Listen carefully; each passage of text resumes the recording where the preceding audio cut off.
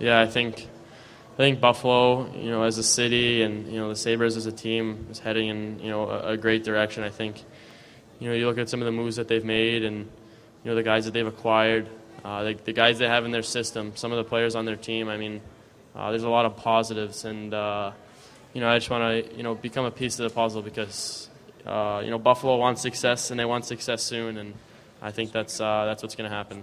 Jack, you've had a couple of weeks to think about.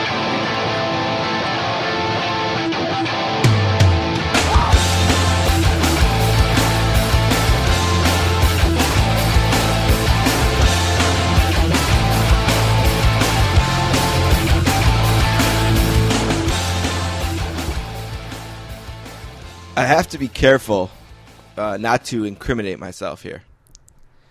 Because, we don't know exactly who listens, and although it's unlikely, certainly people from the Motion Picture Association of America could be tuning in. Okay. But I know this couple, a couple. They're married now, in their 30s, of relatively decent health. For the last 10 years have fallen out of love with going to the movies. Okay. Haven't necessarily fallen out of love with watching the movies. Okay. It's the going to the movies part that at some point just didn't connect anymore. This could be a piracy talk? Yes. Okay. I was talking to someone from this couple the other day, and they were telling me that they downloaded a torrent. Is that the way you say it? Sure. A torrent of Jurassic World. Some people use torrent as a verb, too. Like, I torrented Jurassic World. Yeah, I wasn't sure how that worked. Sure, I think both are fine. Yeah, so they watched Jurassic World. I heard it was a cam copy. So like a shaky, people coughing Not and stuff? shaky. I heard they said they would rate it about a 7 video and a 7 audio. Some of the darker scenes weren't the best. Certainly, this couple didn't watch it in the way that the filmmakers intended the viewing experience. It was not 3D IMAX. And rating a cam as a 7 is they're probably pretty generous reviewers. The couple I heard had no problem relaxing on the couch and enjoying the film. Okay, which is now like the highest grossing weekend of all time, right? It was close. Well, it's up to almost $600 million. That's crazy. So I was asking this couple, is this okay? Because in one sense, and this is my opinion, separate from the actual downloading of it. Yeah. Jurassic World does not need their $20. Sure. And as a matter of fact, I talked to this couple, and they said if they would have went, they likely would have used a Regal Cinema gift card. Right. So that's money already spent. Sure. Essentially. And they did make it clear that they have a policy against doing this with independent films. Okay. They said never will they illegally download a film that someone may have mortgaged their home to. See, I would almost say the opposite, because those movies are tough to come across. Yeah, sometimes you gotta stick in there a bit. You can't get it as quick as you might like. Right, or you gotta VOD it or something. And I also to go heard to a theater to see it. also heard that during Oscar season, there's many more current movies via screener. Really great quality. Sure. So they said sometimes that rule is hard to obey during that time. Okay. Because maybe one of the Oscar nominees might be more of an independent. So that rule may have been broken. But for the most part, I heard they like to avoid that. Okay. But do you see any problem with a young couple from North Tonawanda, or maybe they're from Idaho? I don't know where they're from. It's just a couple I know. Is it okay for them to download a $500 million movie and watch it at home? Now, one of them also said they enjoyed it and is actually considering now going to see it in IMAX. Okay. A thought that he said he would have never had without watching it this way. Right. So where do you stand on the torrents? I think both sides of the argument use I think they jump to conclusions based on I'm not sure what.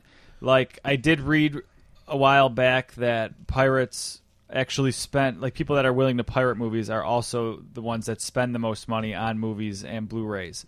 I don't know how you quantify that, though. Just like I imagine the MPAA has a number in their head that they lose to piracy, but I don't know how they would quantify that either. Because just because someone pirates it doesn't mean they wouldn't also go see it. And I mean, I heard this couple has a Netflix account. Yeah. And also has HBO and Showtime. Uh-huh. It has their streaming accounts. Right. And I heard that they will never get a torrent of a movie available on iTunes. So if it's iTunes, they have the morals maybe to pay the $4.99 or $3.99 to rent it VOD, as you said, Right. as opposed to downloading. But, you know, sometimes with the summer blockbusters or the Oscar films, since this couple has fallen out of love with the experience of going to the movies. Which is crazy to me anyway. That part's crazy. You still enjoy such an adventure. Yeah, I like the movies. Yeah, I think they just said that it's so expensive, almost ridiculously so. Yep. Then if you want to enjoy a beverage, it's difficult. Yeah, that is true. It's not comfortable, especially for someone who may have had lower stomach surgeries. The act of sitting that way in a chair, especially for a longer film, I heard from them it could be somewhat troublesome. The AMC has nice lounging. Yeah, I heard chairs. they're great for handies and stuff, like for high schoolers who do that. But yeah, I think it's weird to think that it's really expensive because, like, where else could you go for $24 to spend 2 hours? You know what I mean? Like, if you're, I know once you start getting into the pop and popcorn, but I think it was Howard Stern who has said before is like, why can't we do something for 2 hours without stuffing our faces? So I don't generally get food when I go there, which is how they make all their money. So maybe I'm not a good patron either. But yeah, I'm not a big popcorn fan personally. Yeah.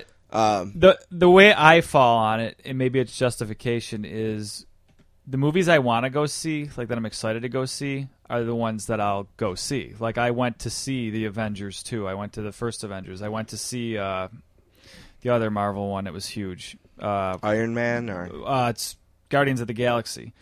I'll go to see all those. I saw all the Batman movies in the theater. The ones that I would end up torrenting would be the ones that they're not getting my money anyway for the most part. So that's probably the argument most people willing to pirate movies would make, that if I see this movie, there's a better chance of me maybe buying the soundtrack or buying the Blu-ray when it comes out than otherwise, because I wouldn't have seen it anyway. Like John Wick is not losing my business if I pirate John Wick, but I've heard it's entertaining. So maybe I watch it and decide, I really want this Blu-ray, or I really want that from iTunes. I think it's strange logic, but I don't think it's quite...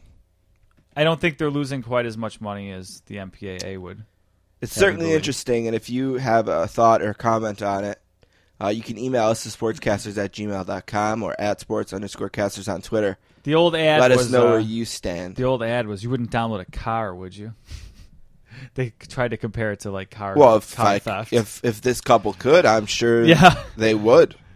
If it was policed as sparsely. Right. That's a word. I have no idea.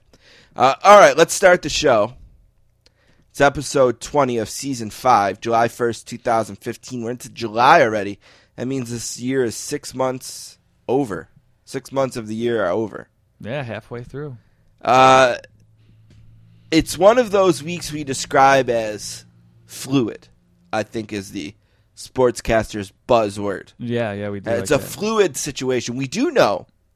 Now, last week, Don, we had Lee Jenkins making his 20th appearance, and the Puck Daddy making his 11th, I think. Mm-hmm. This week we have, for sure, Mark Simon from ESPN. He runs the ESPN Stats and Info Twitter account, over 1 million followers. Oh, that's cool. I don't know if I'm sure everyone who's listening has either followed this account or seen retweets of some of the things that they've tweeted. And I'll even have to admit that I have been guilty of teasing them, because not every stat is always correct. And if it's not correct, it does not take long for the private investigators on the internet to unearth that information. Sure, yeah. So we'll talk to Mark. Mark is also, he's friends with Jonah Carey. Okay. And Jonah Carey once at the World Series videotaped him going over every single final out of the last 60 World Series. At the game? They're in a press room. Wow. It's just those two. It's a still shot on Mark, basically saying, and then this guy hit the ball, and this guy caught it, and this team won. And then this 60 straight he did. For what? Just to show he could do it. It was just too. Wow. And I don't think they'd be offended by me saying this. It was just two baseball nerds nerding out on baseball. Sure, yeah. And the video was, I don't know if viral is the right word, certainly in the baseball community, it went viral. And it's one of these things when you watch it, it's like, wow. I should be careful how quickly I jump to for what, because I have two Post-it notes stuck to my laptop right now with board game plays right. that I'm going to log into Board Game Geek's website right. later on. So I think it was the baseball equivalent of that. Yeah. I mean, if you can do that, if you can repeat the last 60 outs, you should show off, I think. Yeah, why not? Now, also on the show is probably going to be one of 4 people, none of which have been on more than one time, if at all. We have a request into ESPN PR for Lina Cohn. Linda was scheduled to be on the show last year at this time, right before the Stanley Cup. She canceled at the last minute. I noticed this week that she was at the draft for ESPN doing some interviews. I thought it'd be cool to reach out again. ESPN's cool with it. It's up to Linda. Okay. So we're waiting to hear back on that. Also, Brett Martin was the author of a book called Difficult Men that we featured on the podcast. I want to say in 2013-ish. I think when we came back from my hiatus, it was that summer. We featured this book, an awesome book about Tony Soprano and all of the anti-heroes in TV. And Brett is working on another book, which I'm pretty sure is about food. He also wrote a huge cover story for GQ on John Hamm recently, and I just wanted to catch up with the guy. We're going to record something. I don't know if we're going to do it in time for this episode. And obviously, if Linda comes on, then I'd probably just record with Brett whenever we can, and it would be on next week. His won't be sensitive to time. Sure. And then there's a couple of other requests as well. So I don't know who's going to be on, but I do know that what we're going to do today, Tuesday, is do 3 things in a second. Then at the end, after that, we're going to record the end of the podcast. I'm not going to do the book club today. I'll do that after all the interviews are done, so I can update everyone in between interview 1 and interview 2, kind of what happened and where we're going. And the first interview is tomorrow sometime. But I don't know when the other interview is because it's not sure who it is or when yet. That's right. Fluid situation, as they say. That's right. But one thing we know for sure is we can do 3 things, and we'll do it now. Let's play a game. All right. Count of 3. 1. Alrighty. I'll take it off. 2. The oil patterns on a PBA lane are very, very difficult. 3. I might be able to beat Jamarcus Russell at quarterback. This is the funnest night ever! Did we just become best friends? Yep! Now let's move on to other business. All right. Well, we have to start with a bunch of NHL and Buffalo Sabres news that happened over the weekend and the week. I went down to the First Niagara Centre to be a part of the Jack Eichel pick with Sabres fans. I would say 10K is a decent estimation of what was in there. It looked pretty full. Yeah, most of the lower bowl was Lower full, bowl, yeah. And there was a ton of people on the ice doing like a combine thing that was directed towards kids and families. Really? That's cool. It's a free event. They had a bunch of different stations set up on the ice, which wasn't ice. Right. The concrete. And a lot of kids seem to be having a lot of fun with that. But yeah, I mean, it was. I think I tweeted that a lot of people thought it was really strange that we spent so much time and energy rooting against our team last season, but Friday was made it worth it to have a Jack Eichel in the Sabres jersey and to just be so excited about being a Sabre. Made it a great day. Tim Murray, for the second year, wasting no time at the draft. Walks up to the mic. I didn't love that as much Sabres as select Jack Eichel. I didn't love it as much as other people did. Yeah, I think that's funny. He did the same Kind thing of with rushed the moment a bit. Sam Reinhart the year before. He wanted to just say Jack Eichel, I guess, but he's saving that for some reason. Really? He said he was going to do 2 words, but then what would he do next time? He's the man. He is super likable. He's done no wrong in my eyes so far. Well, we were speculating either the last show or the show before on how long the Sabres team might be able to compete. And that was before we had an idea that Ryan O'Reilly would be a Sabre. Yeah. That was the other big Sabres news. And it was really cool at the arena. So let me kind of describe this. So we get to the draft party 5 to 7. We're not there early. So we get there at 5 to 7, and right around then, there's kind of some buzz on Twitter that the Sabres and Avalanche may be doing a deal. Our friend Mike Halford from Pro Hockey Talk was actually tweeting what he was seeing in the building from his eyes. Tim Murray's over by Joe Sakic. Right. They're talking, they're on the phones, all that kind of thing. So there's this kind of buzz, and it's building in the arena. You can see people have their phones out, they're on Twitter.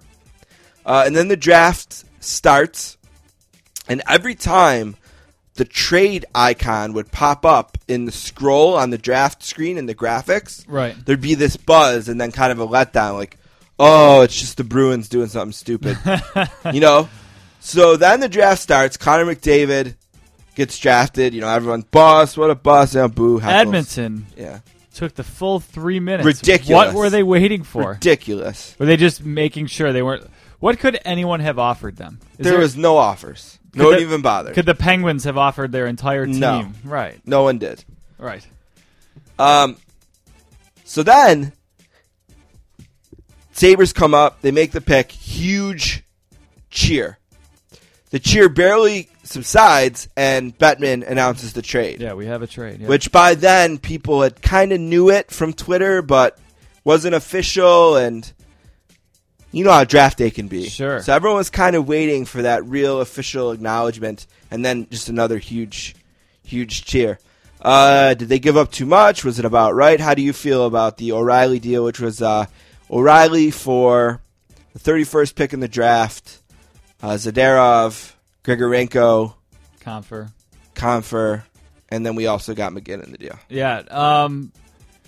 You know what? Zadorov and...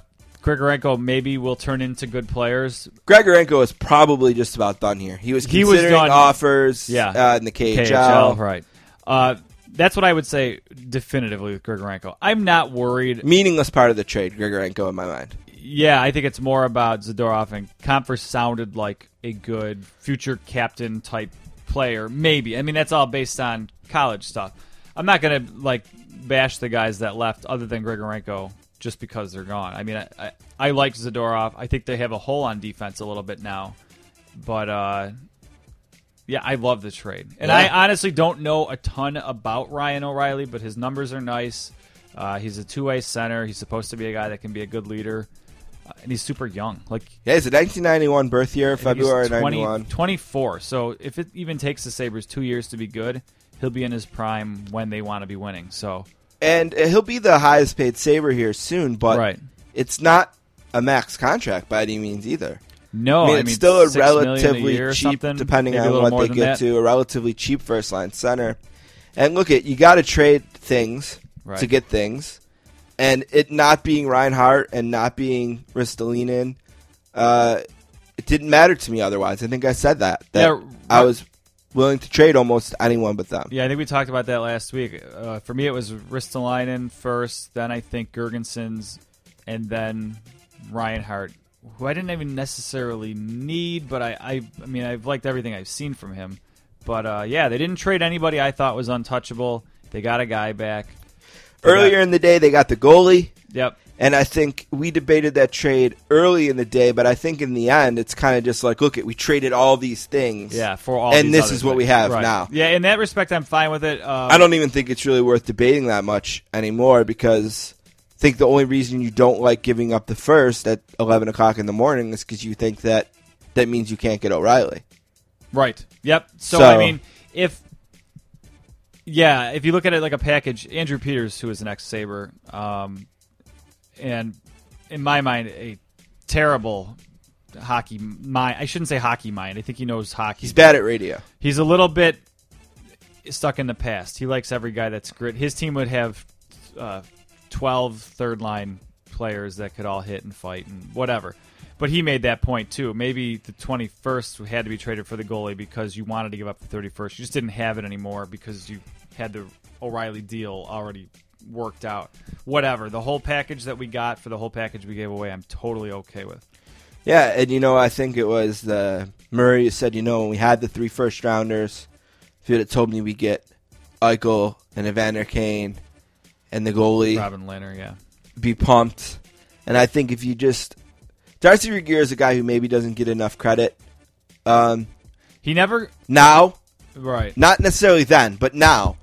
Because the trades that he made selling off the assets like Miller and Vanek, those last few moves he made, and some of the draft picks he made, like Armia, who was part of the Kane deal, those were all things that were ammunition. The picks he stockpiled, all that stuff he did with his back against the wall, kind of flaming out a little bit, admittedly, was a huge asset for Murray making these deals we love. Yeah, I was a Darcy apologist for a long time. I still contend that he was a really good seller, but I'm not sure.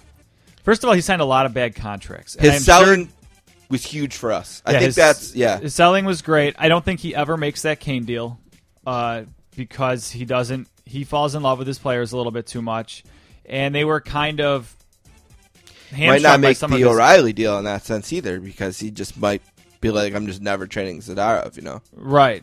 But he was a great seller. I'm not sure they ever fully gave him the keys to rebuild, but I didn't want to get into a big thing about him. Right, I was just saying that, he was phenomenal at selling. And the sells that he made was huge in having the ammunition to But anyone that thought, deals. I know it was easy to say before this weekend, well, all Tim Murray has done was build one of the worst teams in history and make the easiest draft pick of his life. Well, the Kane deal and the O'Reilly deal, I think, show what this guy and some of the deals that he capable of made to make sure that he could make the easiest pick of his life. Sure, yeah. Right? It shouldn't be forgotten. But in the end, free agency starts tomorrow. There'll be players. There'll be players every July 1st from now until the owner isn't the owner anymore. I heard on the way over here, Chicago wants to give Saad the, what do they call it, the bridge deal. Right. And Saad's camp wants to skip that and says, no, he's good enough. They're talking $4 million a year. Like, if you were the Sabres, do you give him an offer sheet for $4 million a year or $5 million a year? Or is he not? I'd have to really look at, okay, who's coming up when? How many years does it have to be? Do I want to... Chances are, $4 million a year for Saad is going to be a bargain when you get to the back end of the deal. Yeah, that's why I know Chicago is strapped. So yeah, I would. I would. I mean, I think Chicago finds a way to match that deal, but if you offer him $5 for a bunch of years, there are always going to be players. We're always going to be dreaming about things like this, which is something we never would have done years ago. Yeah, and I think the one thing to think about now, we were talking about O'Reilly getting a big contract. The cap has gone up every single year that it's been in the league, and that is only good for the Sabres, who have one of the, if not the deepest pocketed owner in the league. So when it's time to spend to the cap, he will. Yep. That might be sooner than we thought. Yeah. What else happened over the weekend? The Bruins, they made a great trade with Lucic, and it got even better today. Because they traded the when goalie. They added on basically to what they got with one of the pieces. But other than that, I have no idea what they're doing. I think they're making the ultimate sin of trying to rebuild and contend at the same time, which the Sabres, I think, very much proved is impossible. And other teams have as well. either got to tear it down or you got to keep battling to be at the top. Whenever you're in the middle, it just doesn't seem to work. Maybe Don Sweeney is smarter than us. He probably is. But we're not the only ones saying this. I mean, it's pretty unanimous out there. So right, when he made all the draft picks, he traded away Dougie Hamilton. And look, they are doing spin control now, claiming a lot of the same stuff they said about Tyler Seguin, which turned out to blow up in their face, that he was a problem off the ice, he's immature, whatever. Yeah, 20-year-old kids tend to be immature. But now Tyler Seguin is one of the top 5 or 10 goals. Good thing the Blackhawks didn't panic on Kane, right? Right, yeah. And they gave away a defenseman for practically nothing. And look, if you really think that he's this problem that you can't deal with, I'm okay with that, I guess. I wouldn't be as a Bruins fan. But the buzz coming out from the league was that they didn't really shop him. Like, it wasn't made known to 30 teams that Dougie Hamilton was just available. all of a sudden he was traded to Calgary for a package. Good for Calgary. Holy cow. But, I don't know what the Bruins are doing, and I love it as a Sabres fan. And a lot of their picks, I guess, when people thought they were packaging the picks to move up, and they just it was like 13, 14, 15, or 14, 15, 16. They made all those picks, and even the picks, I guess, were head-scratchers in some cases. Three of the top 8 picks were NCAA players. I tweeted over the weekend. There's just absolutely no reason for any American to play in the CHL ever again. I know they will, but I think they're wrong. Yeah, I know. You still get that. The only reason, too, is if you can't do school. Right, yeah. Then, okay, I get it. Otherwise, I don't. The local radio here, WGR, has a Facebook page, and WGR reaches Canada and Toronto. Their airwaves do. So you get some reaction from their Facebook page from, Toronto fans, and a lot of it it must have been about Eichel, which is a joke, but maybe it's just trolling, but people are like, oh, he didn't play in a real league. Okay. Yeah, and that just goes to show you. I mean, apparently the scouts think that it might be a real league. So. That's absurd. The schedule is announced. October 8th is the first Sabres game. It's a Thursday night here against the Senators. I think Chicago has a game the day before. The 7th is the first day of the season, but almost everyone plays the 8th. The Hall of Fame announced its newest class. Phil Housley, former Sabres, among it. Sergei Fedorov is a name. Yeah. Nick Lidstrom, which was a shocker that he got in. Yeah. So that happened. Anything else hockey-wise with the draft or any trades you wanted to mention before we move on? No, I'm just, as a Sabres fan, I'm totally geeking out about the whole thing. I bought my tickets for the blue and gold game. They've never sold tickets for this thing before. They had to this time. I think they had to. I mean, they're $10. They had to do it because you just can't have 30,000 people show up. Right. But I bought my tickets for that. I'm excited. I'm excited as a hockey fan. I'm ready for it. It'll make the sting of fall and winter sweet. A really rich man came up to you and said you can make a bet, and if you win the bet, I'll pay your mortgage off. You have to choose between the Sabres will make or miss the playoff next year. Boy, what would you do? Where would you put the money?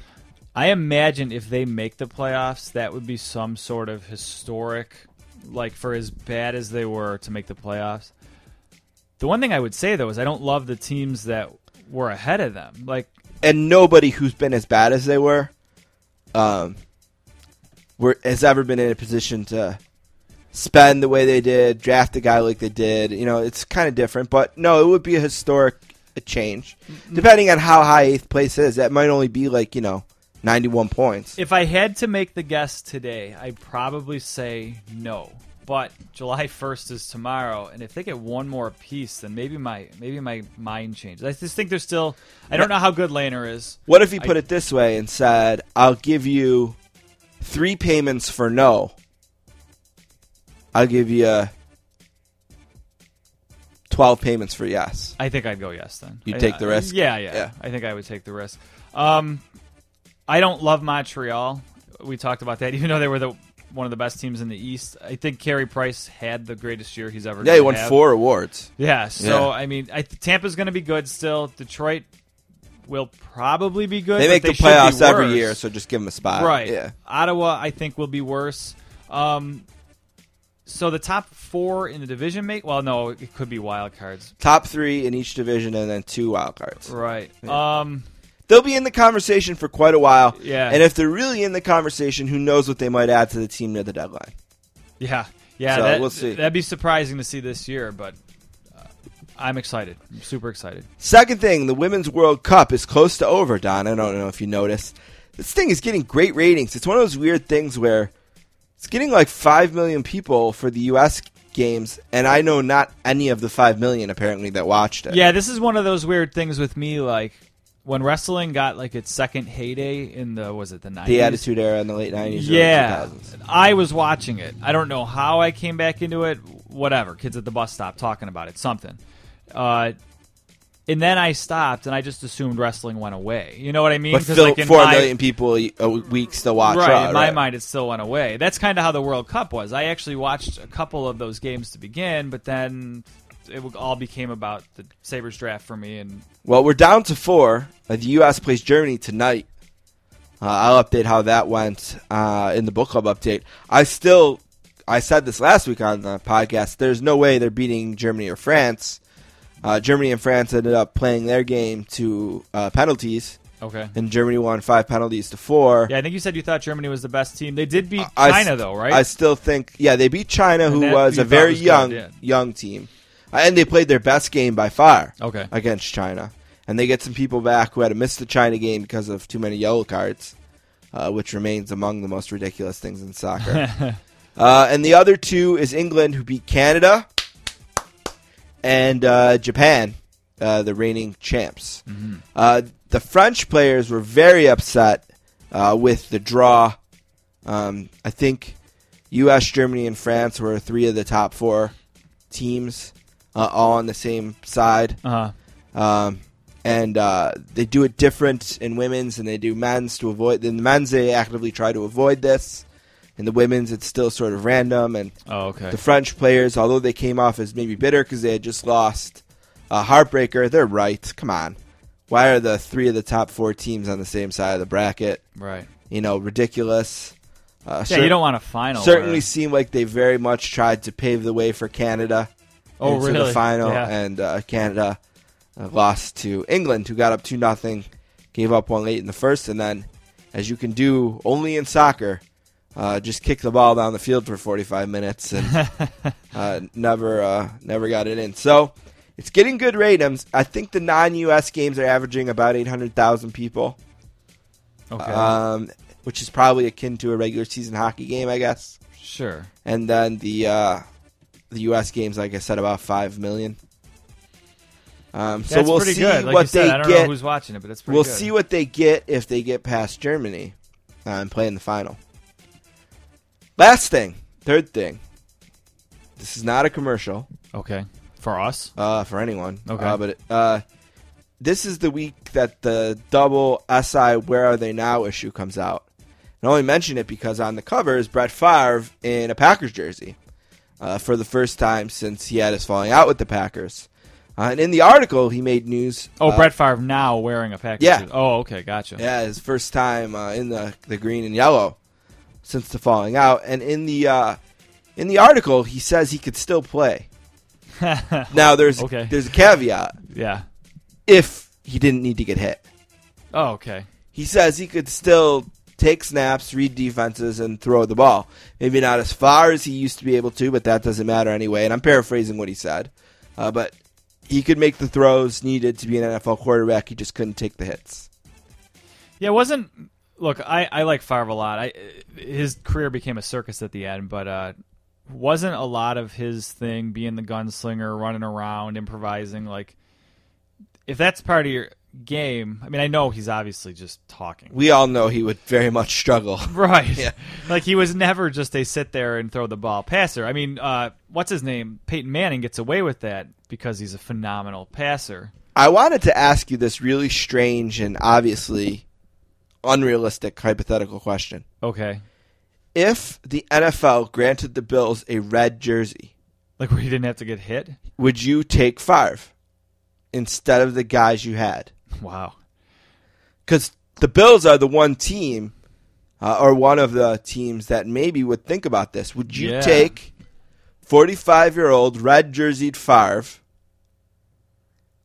over Matt Castle or How accurate was Favre? I mean, I know he could gun it. Look, he threw his mistake. He throws his picks, but he wouldn't have any sack fumbles. You wouldn't be able to sack him.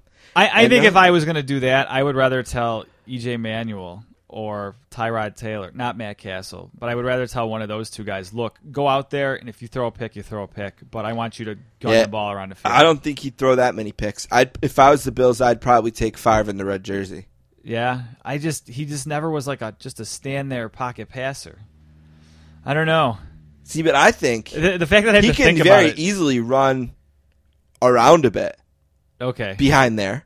You're not asking him to run the 40. So what do you have? Is it like two-hand touch on him then? If they touch him, yeah, I guess, or flag football. Okay. I don't know, or maybe a 3-second hold.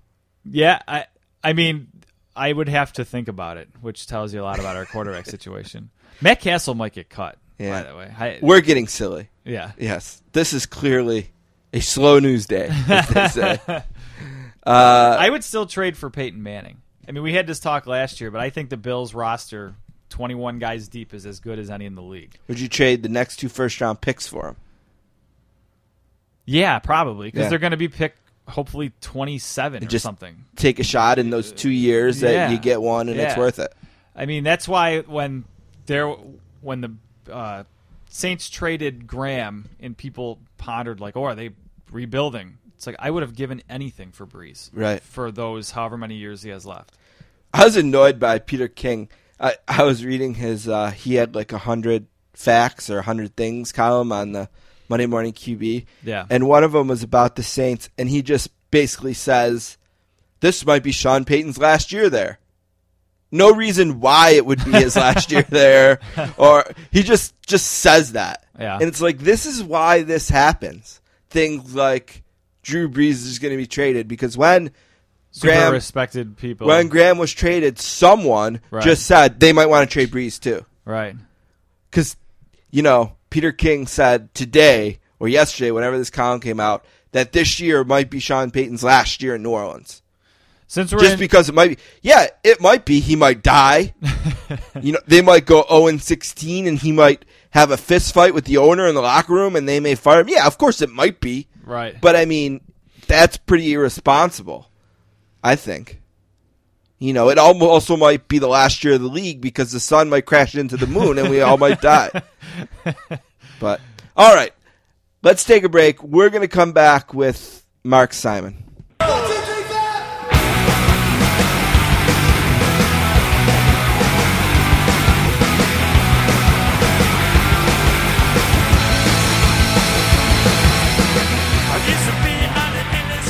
Our next guest is from New York City and is a graduate of the College of New Jersey. He blogs on ESPN, helps cover the Mets and Yankees, tweets about stats and info, and is working on a book about the Yankees. He's making his first appearance on the podcast today. A warm sportscaster's welcome to Mark Simon. How you doing, Mark? I'm good. How are you? Oh, very good. I think I told you on Twitter, but the very first time, Jonah Carey is a good friend of our podcast. He comes on very often, 2-3 times a baseball season, maybe once in the off season.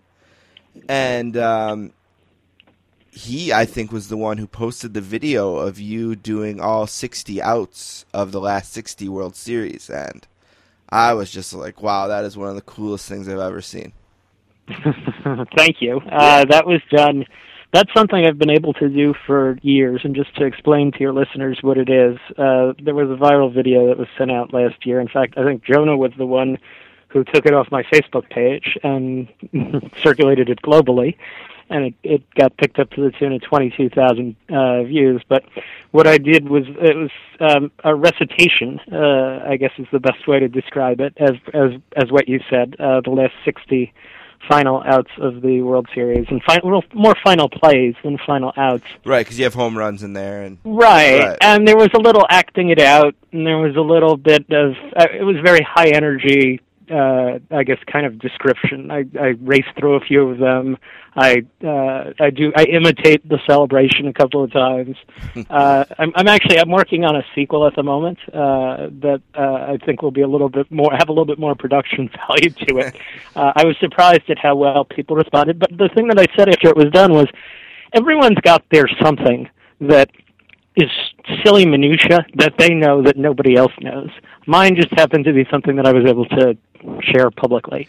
Whether it's obscure TV trivia or whatever the history or whatever the case may be. A lot of people would do that with historical kind of things, like reciting the presidents. And I actually did that. The way that kind of got jump-started was I did it for a group of people at the Society for Baseball Research National Convention. And they called someone over, and the guy says, what do you do for a living? And I explained, and he said, what's your area of expertise? And I said, I have two expertises, the history of the New York Mets, and that I can name the last play of the last World Series, or the last play of the World Series for the last 6 years. And he says, can you demonstrate? And I do. And at the end, he applauds, and he says, it's good to see that you have picked a vocation that has fit your skill set perfectly. And I like that. That felt good.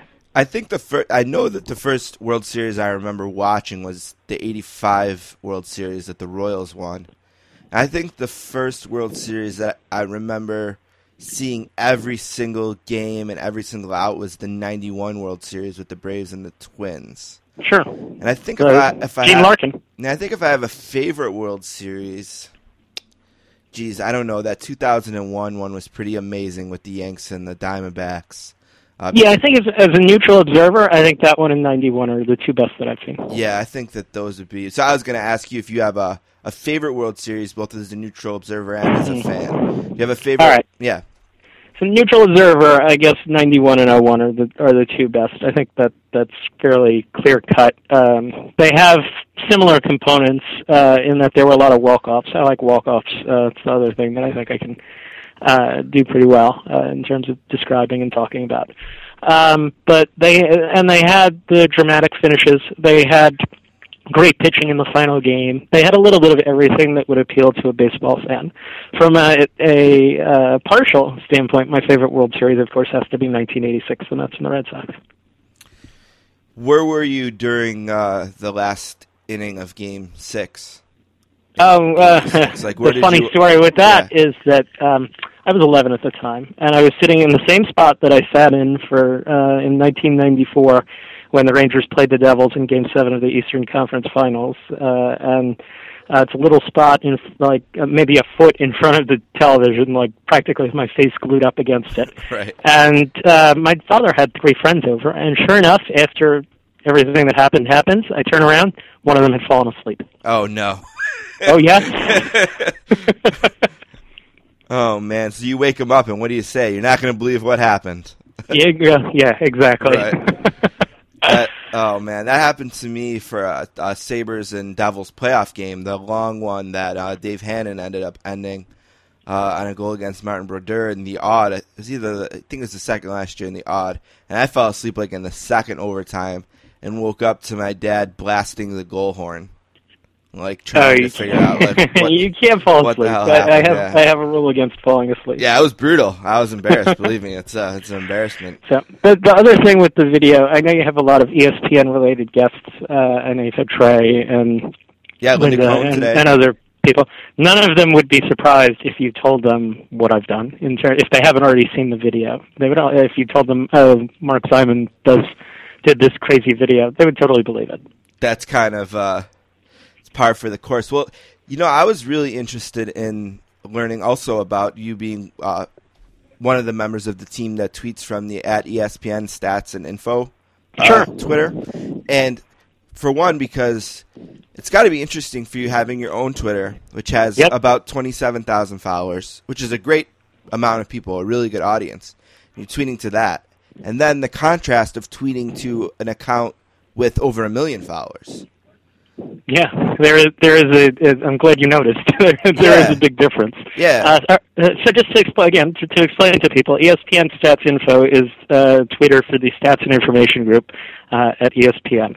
And what our group does is we work with the producers, and we work with the on-air talent, and we work with the ESPN.com writers, and we work with ESPN Radio. We work with all the different arms of ESPN.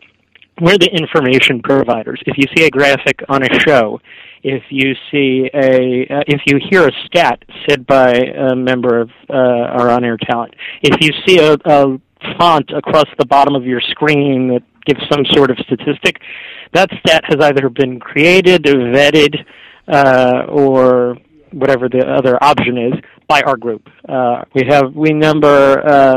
In total, we number well over 100. The research department, which is where I started, currently numbers about 40 to 50. They're the ones that work most closely with producers and on-air talent.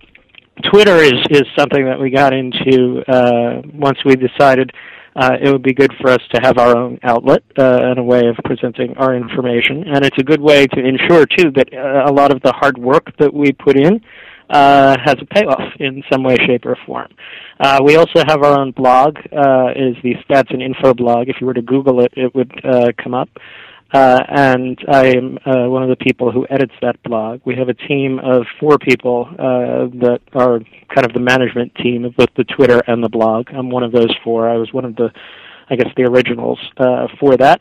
And we're not quite 24/7, but we're probably 18 to 19 hours a day as things happen in games. The types of things that you would see or hear on SportsCenter, we get them out right away. We put them on our Twitter and share them with people, and there seems to be a lot of interest in them based on the follower count, 1.1 million. Right. Now, there's one thing that people love to do on the internet more than anything, and that's tell other people they're wrong. I mean, it happens even to a small podcast like us. A couple months ago, I got a tweet from someone who was so upset with me that I had called James Harden Joe Harden at a podcast that we had done 2 years ago in an interview with Jack McCollum. And I was very sorry I'd made that mistake 2 years ago, but explained, that there is also a very successful professional athlete named Joe Harden, and, occasionally you can make a small error like that, but he was so pleased. Now that's a really small scale. What is it like on, and I know you guys research and vet, but occasionally it has to happen. You tweet something from the ESPN Stats and Info account, and it's wrong or not quite accurate, or maybe it can be interpreted a few different ways, and someone's killing you. I mean, that mention thing's just got to fill up with just people ready to kill it. And what is the feeling like? How do you react? What's the protocol? How do you work out when a mistake is made? Sure, that actually happens a lot. And what makes it hard is that in the replies on Twitter, people reply off of everything, and people reply with "you're wrong" without having necessarily fully vetted it. Right. Or they may have it may be a simple misunderstanding where they misread. Notes are very specific. When we send out a note, it's very easy to change the meaning of the note by deleting one word. And if someone doesn't read the note exactly as it's written or misinterprets the way that a note is written, they could easily think it's wrong when it isn't. So we get far more accusations of incorrectness than I think there are actual instances of incorrectness. And what we look for is instances where people show their proof, basically, because it's the one way that we can ensure that, in fact, they're right and we're not. And if someone tells us that we're wrong, that's fine. We will usually reply directly to that person if they're civil and their account isn't dicey in any way. We'll reply, we'll delete the tweet, we'll put up a correct version. We will be very careful when it comes to something like that. We're constantly checking our own work. As I said, there are a lot of people working in Stats and Info, and there are a lot of people working in Stats and Info. Sometimes we find things that are right. Sometimes we find things that are wrong, and we make every honest effort that we can to correct it. It's kind of like you were saying, how everyone has their thing, and yours is like the World Series. There's someone out there who their thing is like the Chicago Blackhawks, and during Game 6 of the Stanley Cup Final, they are just obsessed with the idea that maybe ESPN won't know something I know about the Blackhawks, right? And I can correct them. and it's just so pleasing for people. I haven't quite figured it out. But, it is. Yeah. Welcome to social media. Right. Do you have this is maybe a silly question, but do you have a stat or a moment in researching for a game or an event where you came up with something and you were just, because when you do something like research stats, it really is pleasing when you find just such a cool one, a gem. Does something stick out as a time where you unearthed a stat or something like that, and we're so excited to share it, and it was maybe a hit with the broadcast, or just something about it was makes it stick out?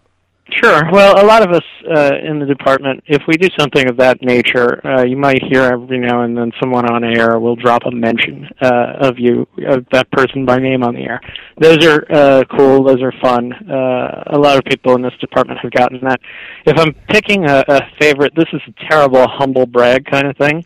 Do it. But I've gotten a kick out of being retweeted by certain people, and one of the first, I guess, that floored me, where I was just like in a state of shock, was Jerry Seinfeld's a big Mets fan, and on a number of occasions he has retweeted or replied to me, and I always am staggered by that. And I had the opportunity to interview him recently, within the last year or so, and it was great fun.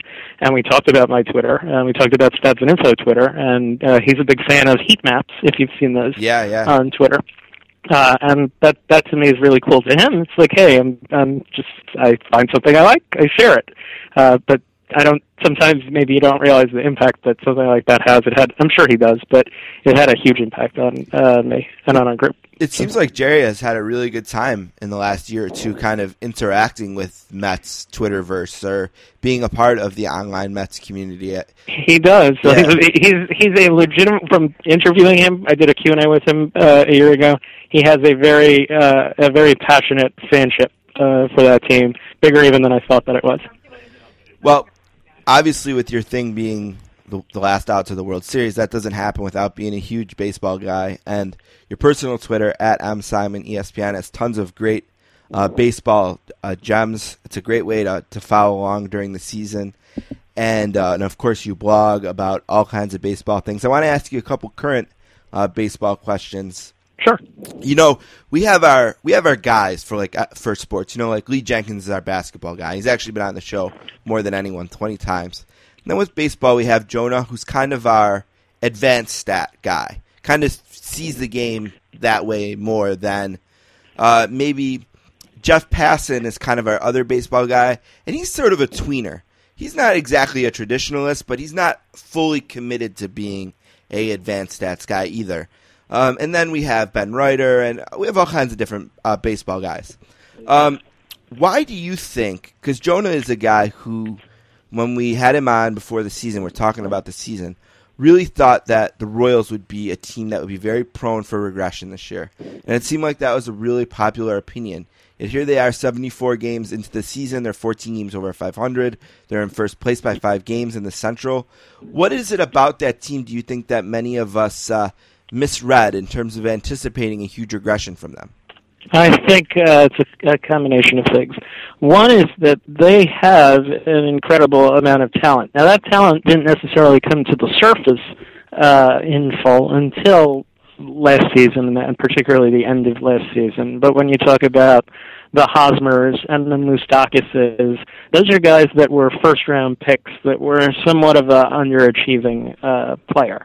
And they're now, I guess you could make the case that their boost is very much a confidence-related boost, and they're performing to a level that you would think that they would perform to, that you would have thought that they would have been on a trajectory to perform to when their career started.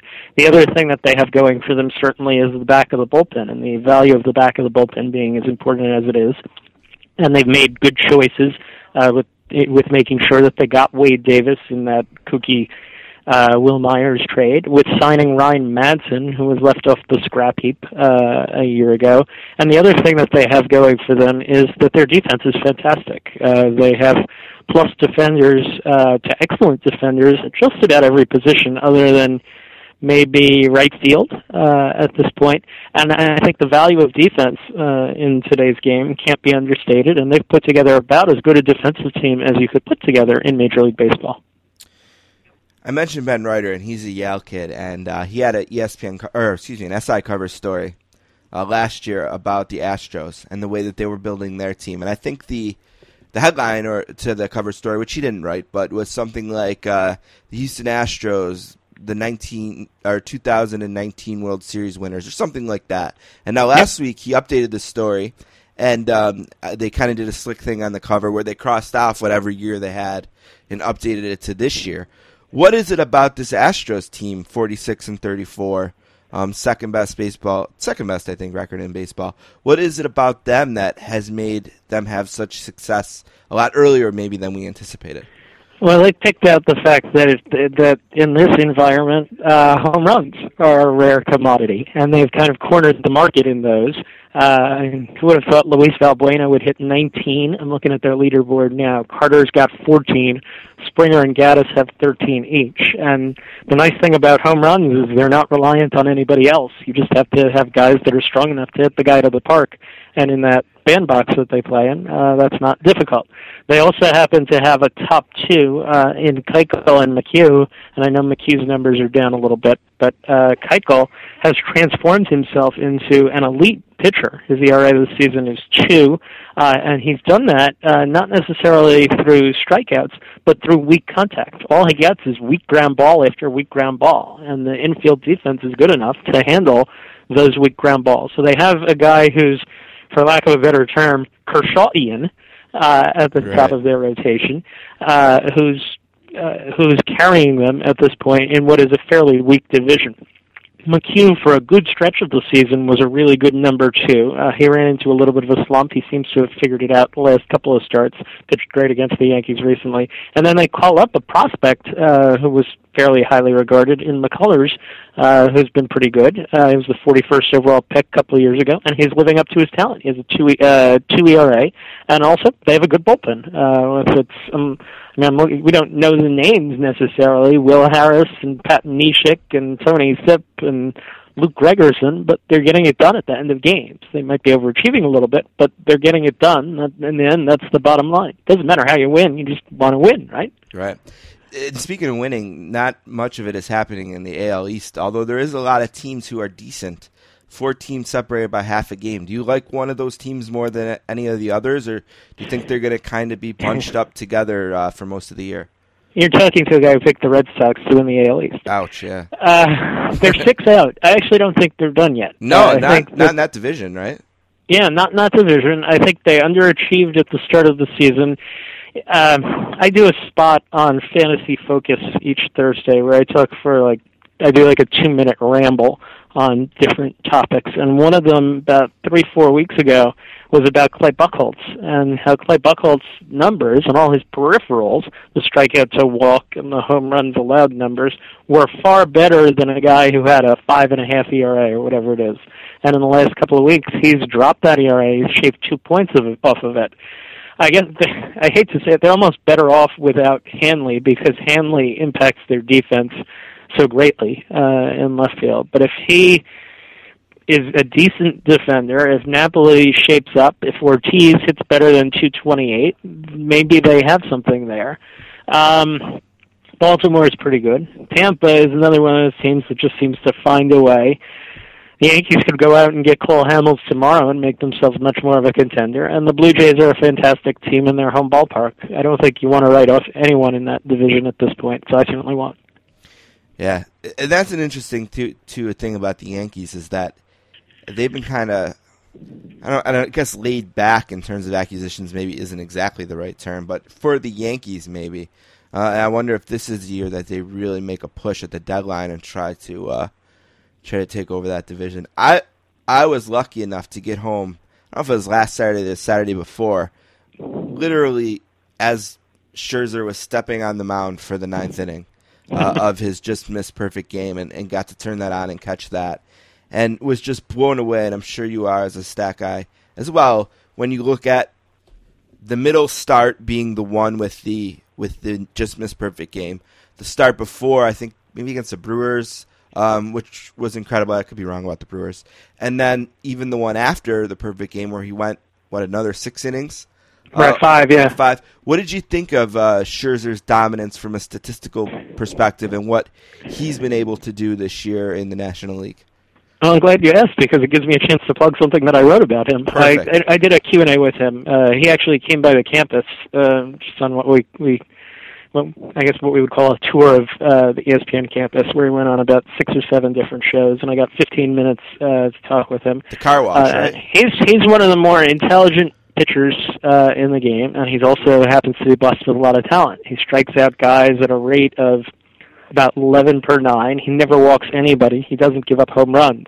That's a formula for great success, particularly in the National League, where you get to face the pitcher and the number 8 hitter twice every 9 turns. He has figured out a way to make himself, at least as long as his arm holds up, a Superman-esque kind of pitcher, and it's pretty cool. When we were talking, a number of things that he said that I thought were interesting. One was watching him react, the way he reacted when I asked him about the ALDS a couple of years ago when he got out of that bases loaded, nobody out jam in the 8th inning, and just watching his face kind of light up and the emotion and the adrenaline kind of taking over as he relived the at-bat. A couple of the other things that he brought up were how he makes it a point to be so much on the same page with the coaching staff with regards to the positioning of everyone. He says, I trust them. I know that they will do right by me. I am fine with however they position guys. I'm going to pitch the way that I pitch, and I know that they'll work with me on that. I'm also very cognizant of the positioning of my outfielders, and I pitch to that as well, and he gave an example. And he also talked about studying data, studying things. I think he was alluding to things like PitchFX, and making sure that he was doing what he needed to do to induce weak contact, get a lot of strikeouts, and walk very few guys. And I guess right now he's checking off every box. Yeah, no kidding, right? He's been awesome. Yeah. He's been ridiculous. And remember, he got off to a little bit of a shaky start, and then he had a bad start in Yankee Stadium right after I spoke to him. But then it's the last 3. He's 26 innings, 33 strikeouts, 1 walk, 6 hits allowed. That's ridiculous. I wonder if the Nats might want to think about shutting him down for the year. Just now you're making Steven Strasburg. Yeah, I'm sorry. That's a cheap shot, right? That isn't even. That might even be a little hack. I don't know. The Sportscasters are here with Mark Simon. He's at msimon ESPN on Twitter. I'm going to give him a chance to lay out all the cool stuff he does for ESPN in a second. Couple last quick things. Sure. We have the Bisons here, and I'm guilty of not getting out and seeing them enough. I have a beautiful AAA ballpark, and I don't do it enough. And one thing we do try to do every year, though, is take my dog there. They have this promotion called, Dog Day. It's this gimmick. You bring your dog. It's to walk around the warning track before the game, and, you sit with them for a few innings, feed them a hot dog, and you leave. The one time we took them, we're going down there, and I think it was when the Blue Jays were still the affiliate. And the Blue Jays had, I'm trying to think who it was. One of their big starters was down for a rehab assignment, and then they were playing the Pirates affiliate, and it was one of Gerrit Cole's starts. And I'm a huge, we're talking about things you love. One of the things I love is first overall picks. And we're walking around the warning track, and the bullpens at the stadium, I still call it Pilot Field. I don't know what they call it right now. I've changed the name so many times. The bullpens are just kind of right there. It's just a pile of dirt sort of outside of the baseline, basically. And we're walking around, and you get closer to Gerrit Cole, and you're just looking at this guy and thinking, my God, this guy is massive. And I slowed down, trying to get my dog to walk really slow by that point, so I can watch him throw some pitches up close, and it's so hard, and it just had a different sound to it almost. And I've just been really fascinated with him since, and kind of been following his progression. He's had a really good season so far, certainly a lot of wins. What do you think of Gerrit Cole and his development as a 1-1 in Pittsburgh? Did you ask me that because you knew that I picked Gerrit Cole as the preseason sleeper to win the NL Cy Young? No, I did not know that. It's on Twitter. Every time he pitches really well, I either retweet it or I tweet out sleeper Cy. I picked him and Chris Archer, and those picks are going pretty well right now. I made standard picks too, but I said if you're going to take someone way off the cuff, go with those 2 guys. He's fantastic. But what would you expect? He was a number one pick, right? He should yeah. be elite. He's got nasty stuff. He's got swing and miss stuff. He's got weak contact stuff. Pirates were smart to get him. They have a good team behind him, good defense behind him to allow him to do what he does best. Sometimes it takes a guy a couple of years to come into his own, and I think you're seeing that right here. There's this guy Andy Andrus was talking to me recently. He says, if you're big, in fact, that was what inspired my Cole pick. He says, post-hype prospect theory. You need to just remember that and stick with it when you're picking a fantasy team. And I'm thinking about that, and I'm like, well, Gerrit Cole is a much hyped prospect. He's been kind of under the radar recently. He seems like a guy who could develop into his own, and he has some. You can't expect everyone to turn into Mike Trout overnight, but he's done a nice job of developing as he probably should develop. Yeah, I mean, you mentioned the 1-1s. I was going to pay for my college with my Brian Taylor rookie card. Ooh. Yeah, that one didn't work out. Mark, before I let you go, why don't you tell everyone all the cool ways that they can find you across the ESPN platforms, and let you go, because I already took a little bit more time than I asked for. Yeah, that's fine. Yeah. All right, so ESPN Stats and Information can be found on Twitter at ESPN Stats Info. The Stats and Info blog can be found off a link from our Twitter page. We don't really, like, most people don't go to the blog. They see us more through individual stories, which is fine. You can also find me specifically on Twitter at MSimonESPN. If you're looking for an easy way to remember that, it's MS, which are my initials. I'm on ESPN.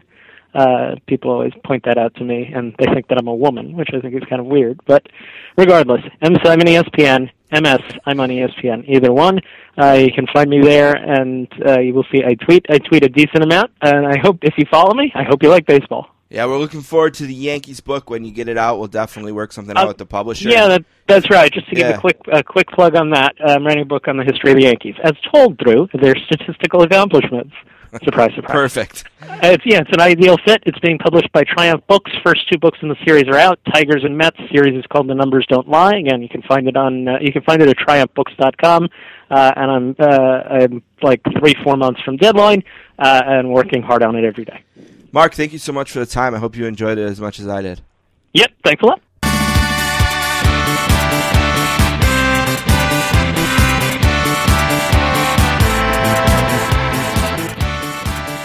All right, I want to thank Mark Simon for being on the podcast today. It's 5 o'clock on Wednesday, about 24 hours after Don and I recorded the first and last part of the podcast. And I said that I would record the book club update today after we knew what ended up happening with interviews. And Mark, we knew, so we slotted him first. And we did a fantastic 29 minutes or so that you just heard with Mark. And next, we're going to have Lina Cohn from ESPN on. We're really excited. It's her first appearance as well. We were hoping it would work out that way. Brett Martin has got back to me. Hopefully, we'll do him next week. Really excited about that. So guests are working out. We're going to do a lot of different things over the summer as everything is kind of quieted and calmed down. So we'll see how everything works out. The U.S. women, amazing last night against Germany, making me look stupid. I said they just were not winning that tournament and were one game away from proving me wrong. I thought they wouldn't win it because I didn't think they were good enough to beat Germany or France. But they really took it to Germany. Got a little luck when Sausage missed the penalty. But they didn't miss theirs, and Hope Solo hasn't let in a goal in a long time. It's doing fantastic, and just really enjoying watching the women play. Can't wait for Sunday. All right, quick book club update. Console Wars by Blake J. Harris. Maybe the last time we'll plug the Sega, Nintendo, and the battle that defined a generation. I owe 2 people copies of this book. I got to get them out in the mail. I'm terrible at that, but I still have 2 more. If you want a copy of Blake's book, send me an email, thesportscasters@gmail.com. And, of course, you can listen to our interview with Blake a couple episodes back on our website, sports-casters.com. The game inside the secret world of Major League Baseball's power brokers. I'm done with this. It was a mouthful, but I really enjoyed it, and we got to get a hold of John to talk with him about the book. It's 20 years ago, baseball was self-destruction. Today it's a multi-billion-dollar business. 3 men made it so. Hundreds of interviews, 5 years in the making. That's the game. I have a copy of the game as well. If you want to email me, thesportscasters@gmail.com, I can send that to you. All right, that's enough. A quick update on Wednesday. We will take a break, and very excited as we will come back with Lina Cohn.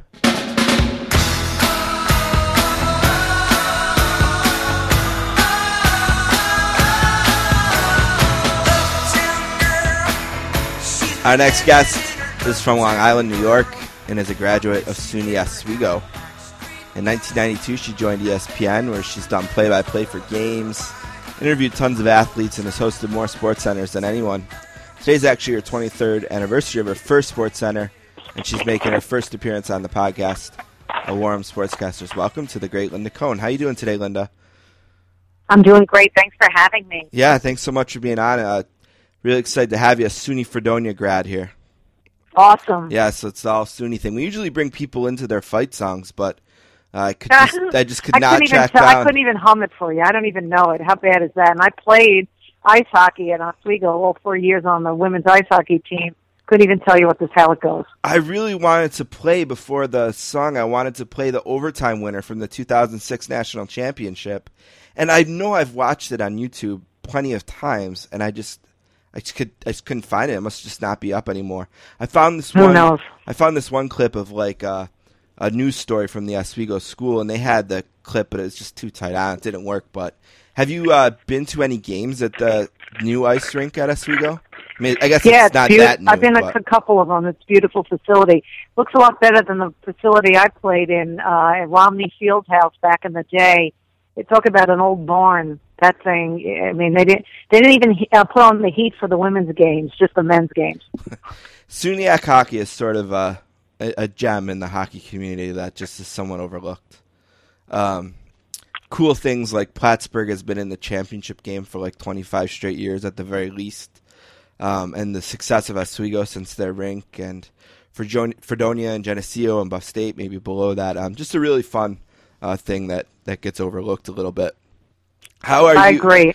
Yeah, how are you feeling about the way the Rangers have done since the end of since Game 7, losing at the Garden to Tampa? How do you feel with the moves that they've made, whether it be today or the Hagelin trade, or just everything that they've done to try to get over the seventh game hump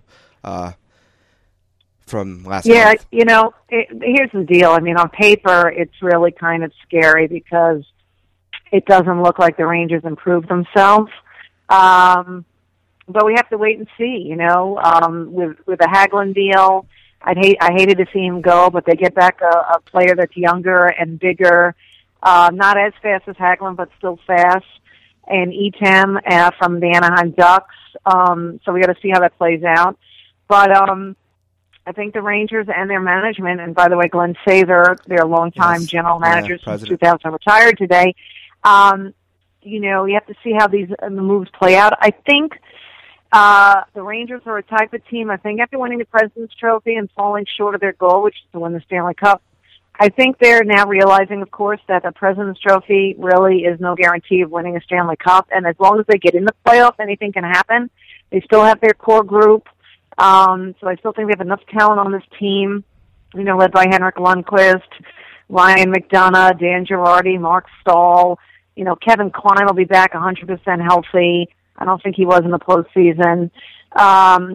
Keith Yandel, all these kind of players who will go through a full training camp. And, Rick Nash can still put the puck in the net. I don't care what anybody says. I mean, obviously, off a career year last year, I expect him to do the same and put up the same great numbers. So, they have enough talent. We'll see what happens, but I don't think they'll stop making moves, and we'll see how they may not make another move until the regular season gets underway. Yeah, I watched Game 7 with my brother who was home. He had just finished his senior year of hockey at Yale and just graduated.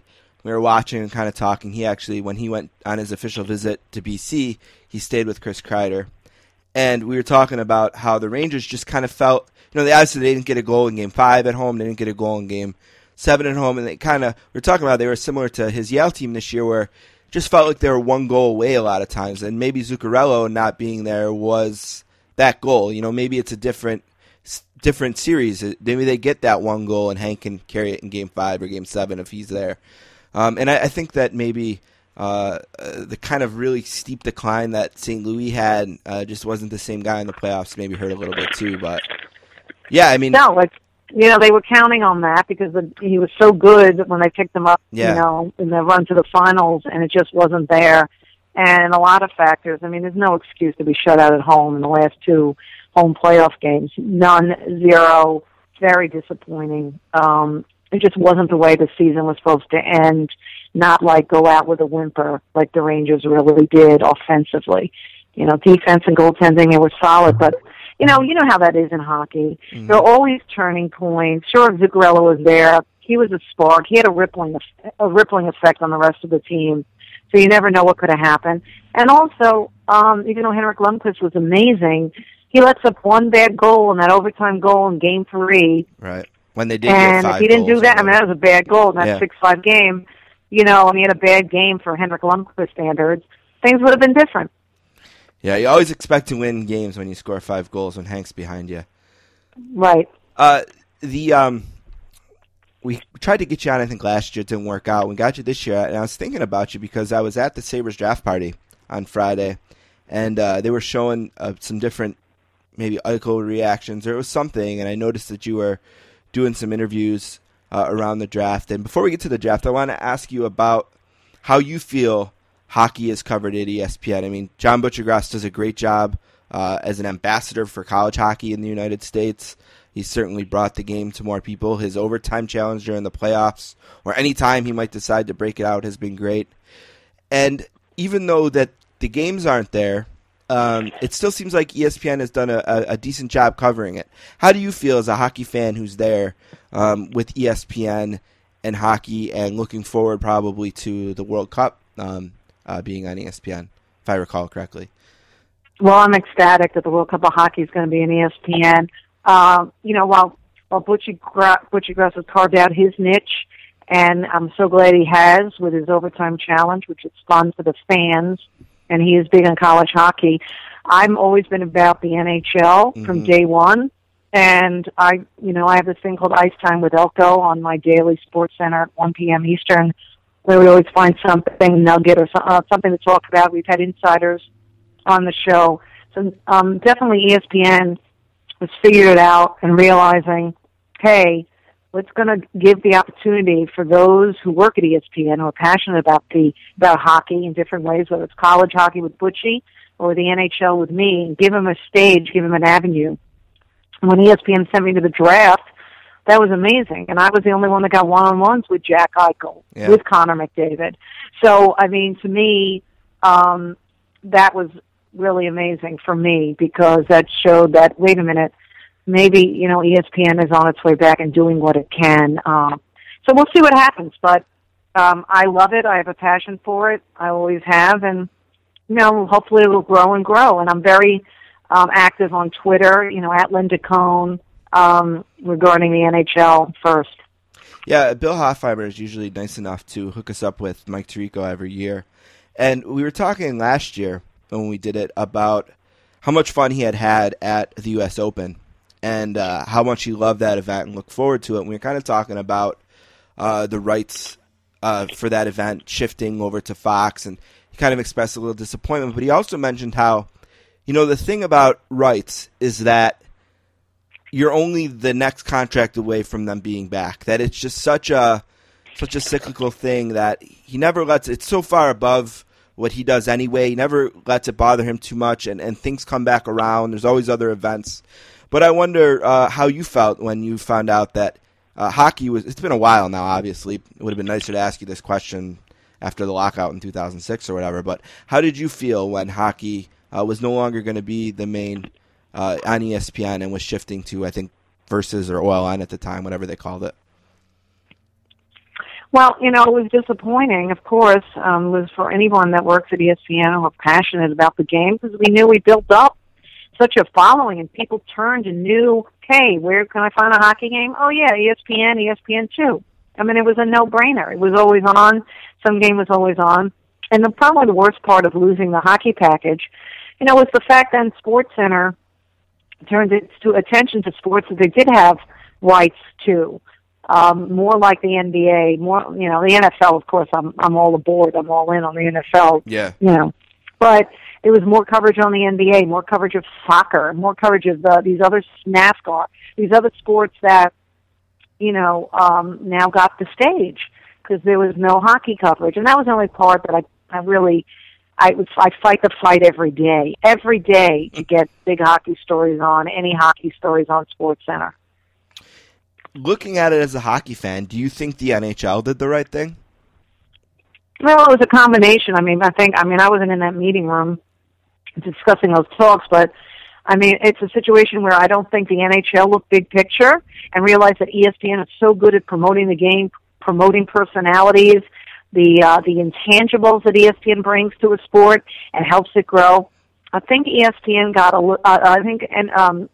the NHL got a little greedy thinking and hearing the promises that other networks like you said, well, I forgot what it was called, Versus back then, and then of course NBC Sports Network and NBC, what they could do for the sport.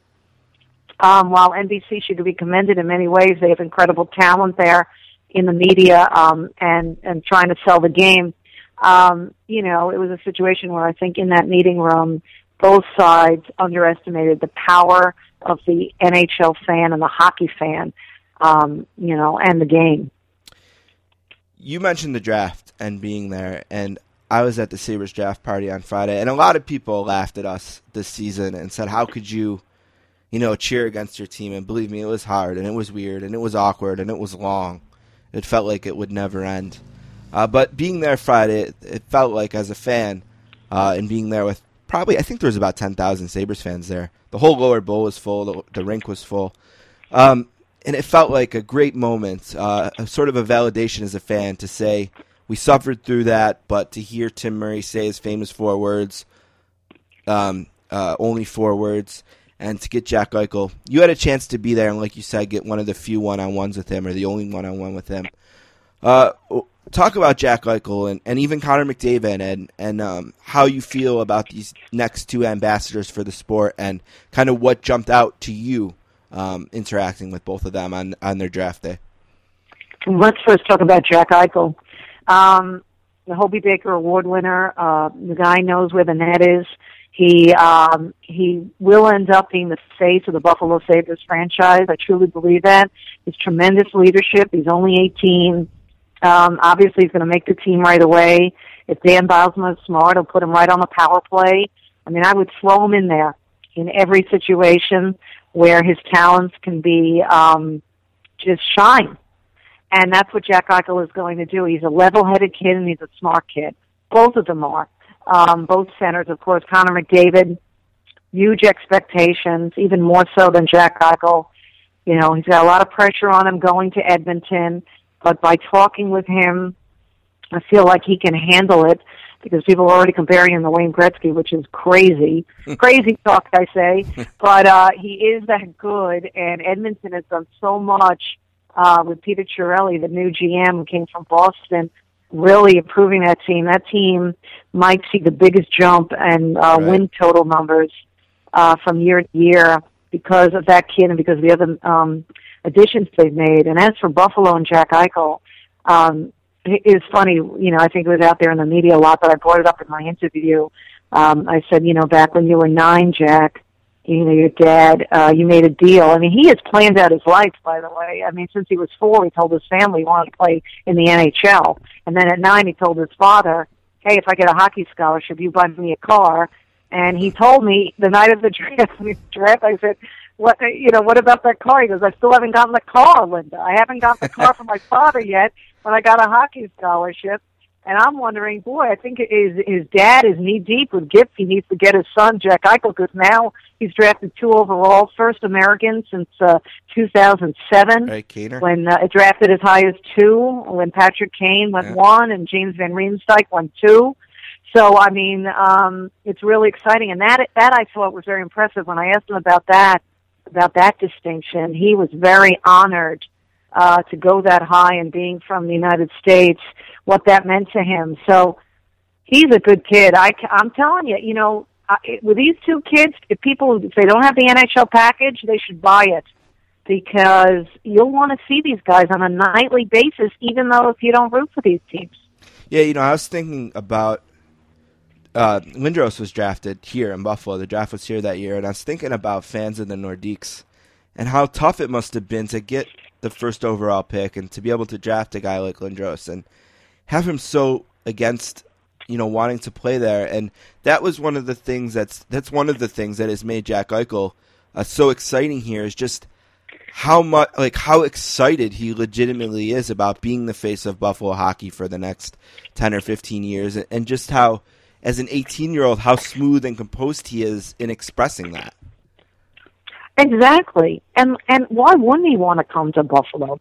He has a chance with all his talent. Now, they have a great regime now with Murray, and they have Bilesma as a coach who, oh, by the way, knows how to make young players develop well. Hello, Sidney Crosby, when Bilesma came in there in Pittsburgh. So who wouldn't want to be in Buffalo? Be the face of a franchise that has never won the Stanley Cup, and you could be a big reason why. I mean, what a challenge that is. And again, this is Jack Eichel now. He has planned out his life since he was a toddler, what he wants to do. He knows what he's doing, so every decision he makes, and the decision not to go back to BU, was a huge decision. So he is all in, all in. So Sabres fans have to be ecstatic. They cannot wait for the puck to drop.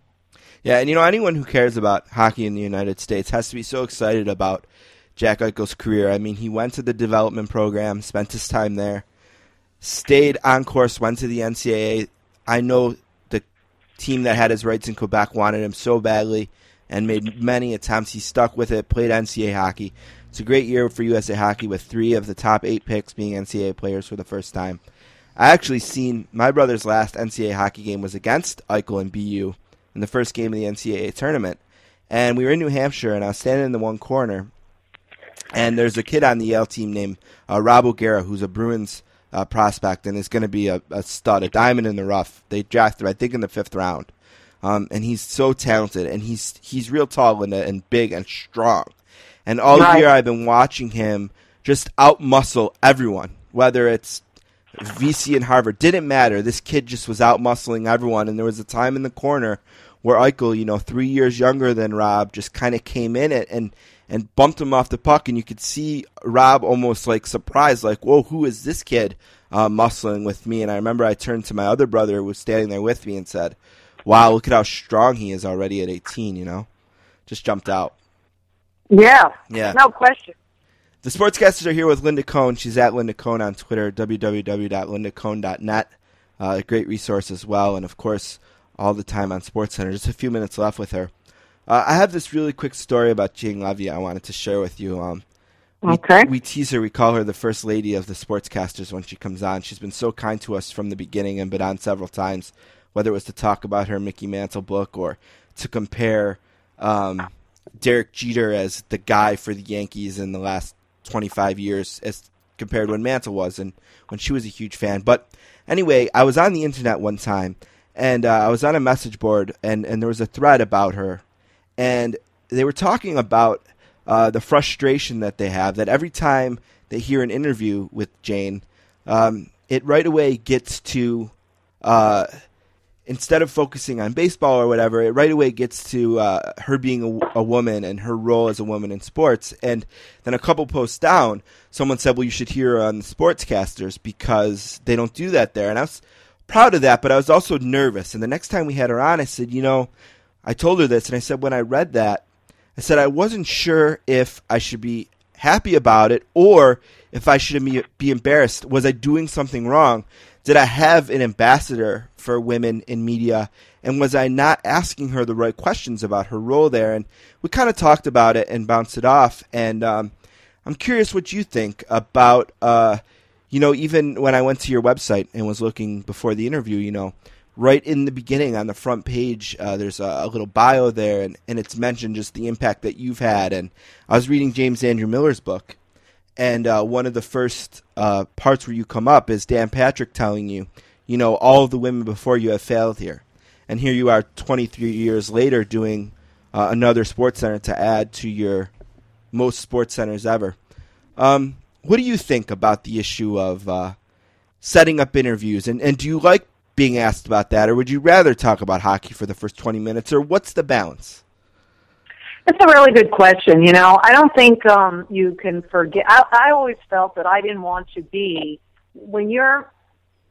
I broke in when there were really hardly any women, obviously, and back in the day, and for me, I just want to be like one of the guys, right? Because I knew just as much, and I didn't want to make a big deal that I'm a woman. I didn't want any special courtesy because I'm a woman. I wanted to prove and earn that I belonged where I was at that time.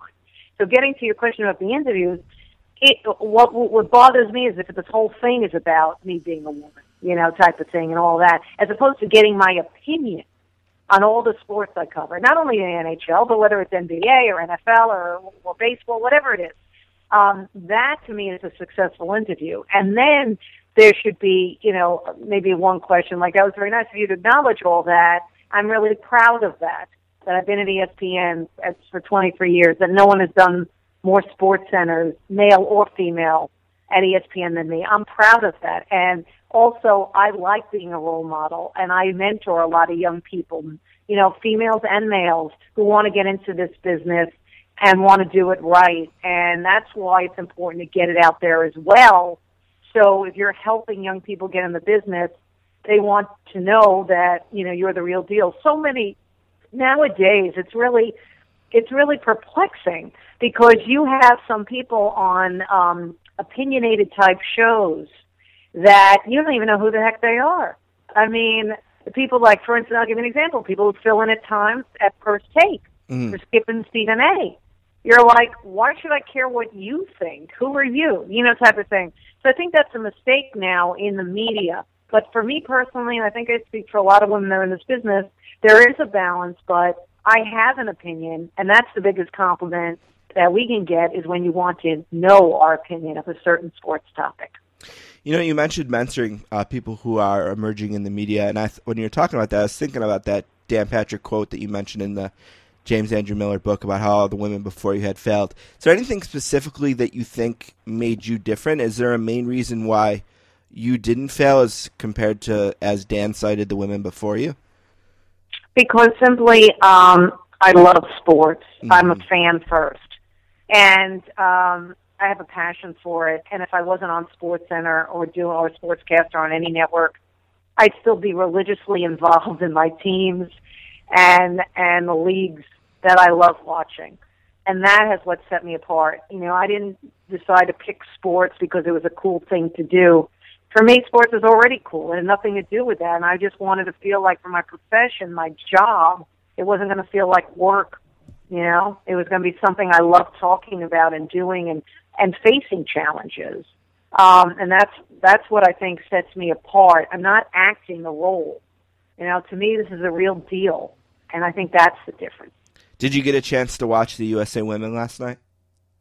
Actually, I had a day off, and while I love what the women are doing, and they've captured a nation, and that is so refreshing that a women's sports team is capturing a nation right now. I just saw the highlights, and It was all good. I will be watching Sunday, though, when they play for the Cup. Yeah, it was a great game. I think they got about 11 million viewers as the overnight, and I can't imagine what they'll do on Sunday. I'm looking forward to finding out. But, it's been interesting to see the momentum build with that team specifically in that tournament from the first game and who's talking about it and who noticed it up until last night and now as we build towards Sunday. And we have a couple of analysts that are on SportsCenter with me, Julie Foudy and Kate Markgraf, who are on that 1999 team that won the Women's World Cup, and they love that this is happening. I mean, they're not like, I hope we don't, that they want this team to win the Cup. It's not all about the 99ers, as they call it. And that just shows you what women are all about and women in sports. They're very unselfish. It reminds me of the stupid thing when the Miami Dolphins, back in the day, they went undefeated, and then they didn't want the Patriots to break their different. Right. It's for Miami. I know different teams, but it was just instead of lauding someone else's accomplishment, they were busy trying to tear the other person down, and here it's just all for one for all for Team USA, and I think that's a big reason why too. You have to remember the whole patriotism thing is a big thing because this is why soccer, women's soccer professionally, you're not getting $11 million every night. Okay, Right. You're getting this because it's a nice group of gals who are very talented soccer players who, oh, by the way, are playing for their country against other countries. It's why the Olympics are so big, and it's why the World Cup is so big for men and women, because it's about patriotism and rooting for USA. Yeah, it's so amazing when you open your Twitter feed during one of their games and you realize that everyone is on the same team for that 3 hours or 2 hours or whatever. Yeah, no, it's great. Yeah. And it helps if there's nothing else on. Yeah, it's a good time. At Lina Cohn is the Twitter. 23 years on SportsCenter. So nice of her to spend some time on her anniversary with us, although I promise that was a coincidence. LinaCohn.net is her own website. And, of course, you can see her on ESPN. Very last thing, we talked a little bit about the James Andrew Miller book. And when he was on this podcast, he said that there was interest in turning this book into a movie. Who would be the perfect Lina Cohn if the book becomes a movie? Because I think they would have a great scene of you getting called into the office and having to explain to the bosses the master batter catchphrase. I think that would be a great scene in the movie. So who would be the perfect Lina Cohn in the James Andrew Miller book movie? That's a good question. And, yeah, anyone who wants to know more about that story about the master batter should pick up Conehead, which is my autobiography back in 2007. Just a funny look at my life, because I made fun of myself throughout the whole book. But you know what? I just thought of one. I used to think someone like, when I've been asked that question like 7-8 years ago, I always thought it was like a Deborah Messing type character, but maybe like a Mila Kunis type of character. Someone like her, I think, would be really kind of cool, because she's so cool and hip, and I could see her pulling that off. That seems like a great choice. Linda, thank you so much for the time. I really appreciate it. Really enjoyed finally having you on. I can't thank you enough. Oh, my pleasure. Anytime, and best of luck. Continued success for you.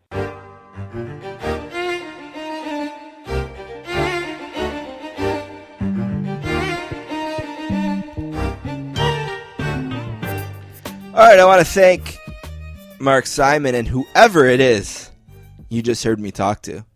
I'm sure it was fantastic.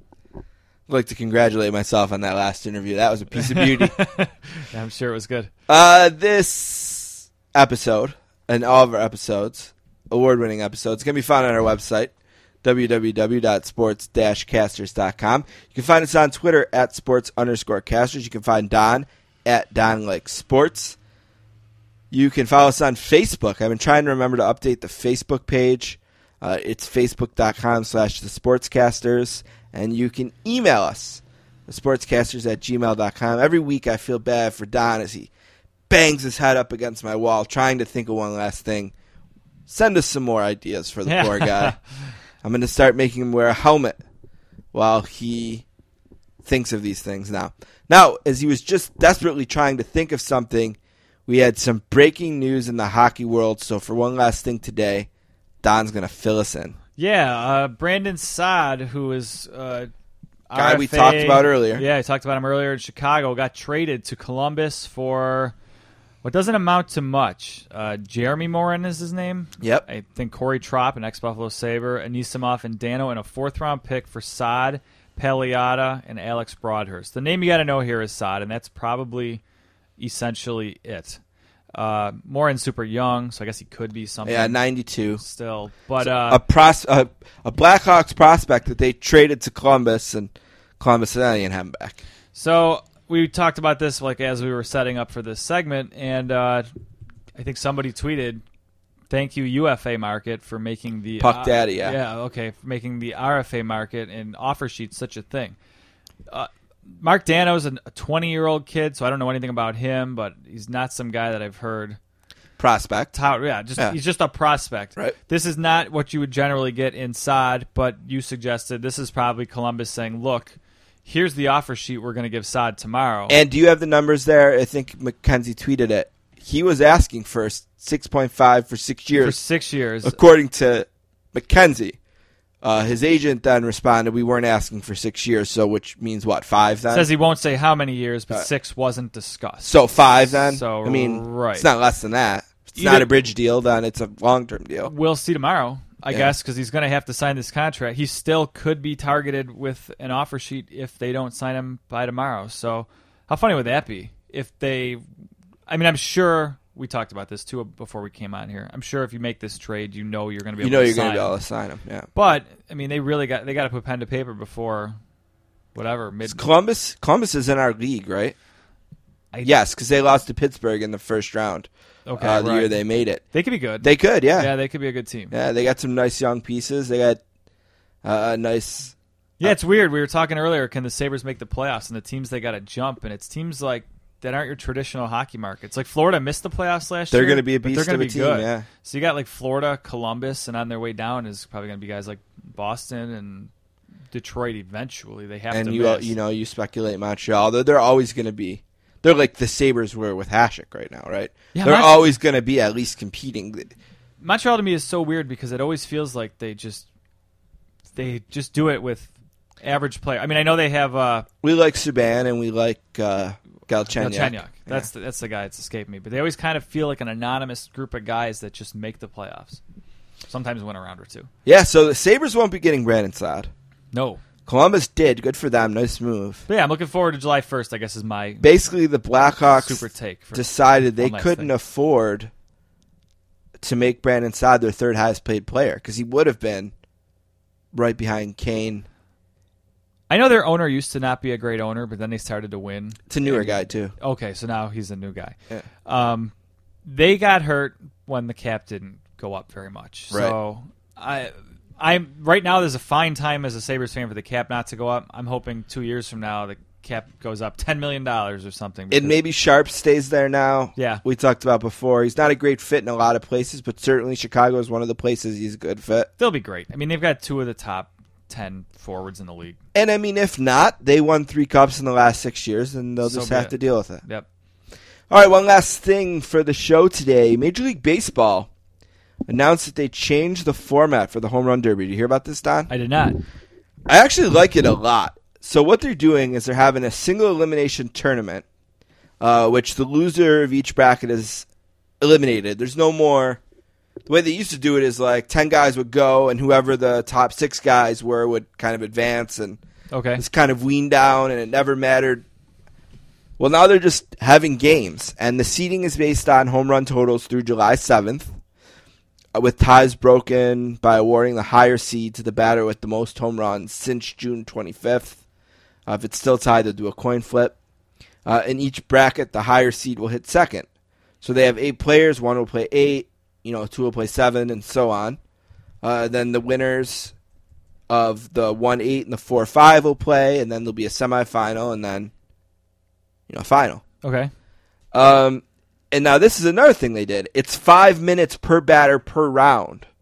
And the time starts with the first pitch. There's no more outs. Oh, okay. Which means there's going to be a lot less of the guy just standing there watching pitches. Because it wasn't perfect. He's just going to hack away for 5 minutes. Any home runs hit during the final minute of each turn stop the clock until the batter hits another ball. That's not a home run. Okay. So... kind of like a stop clock format at the last minute. When does the clock restart? Maybe I don't get that part. Okay. The timer will not start again until the batter hits a ball that is not a home run. Oh, gotcha. Okay. Or swings and misses at a pitch. Gotcha. Boy, that seems like they could put up some monster numbers if a guy gets. And they can also get bonus time. Okay. 1 minute of bonus time is awarded for 2 home runs that each equal or exceed 420 feet. So they want these guys crushing the ball. Right. And there's more chances to get bonus time, up to 1 minute and 30 more. You're going to have guys hitting up there for a long time, I bet. This feels like... The batter of each round advances. Ties in any round is a 96-second swing off. Okay. And each batter can take a 45-second timeout. Okay. Per round. So if they get gassed, they can call timeout, and their friend will come over and pat their head and give them Gatorade. I like it. More likely or less likely to watch the Home Run Derby based on format alone? More likely. Sure, yeah. I like that. That's exciting. What they were doing was stale. It very much got boring. very much got boring. It's always going to be a flawed event as long as Chris Berman is calling it. There's nothing we can do about that. But one thing they can do is change the format, and they did, and I'm willing to give it a shot.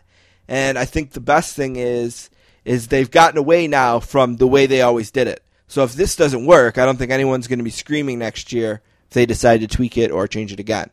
Right. And, the home run derby used to be... I wonder if it's something that I loved because I was a kid.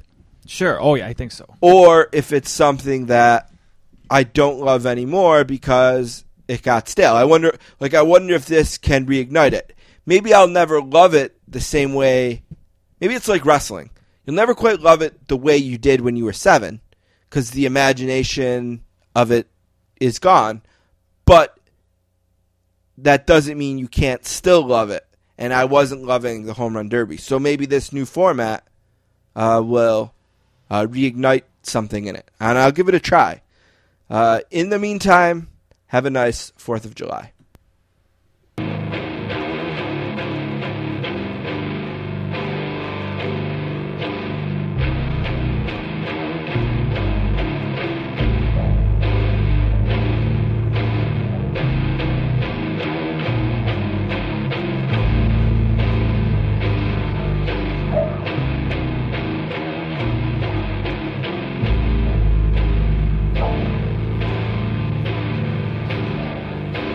Shower in the dark day, clean sparks diving down.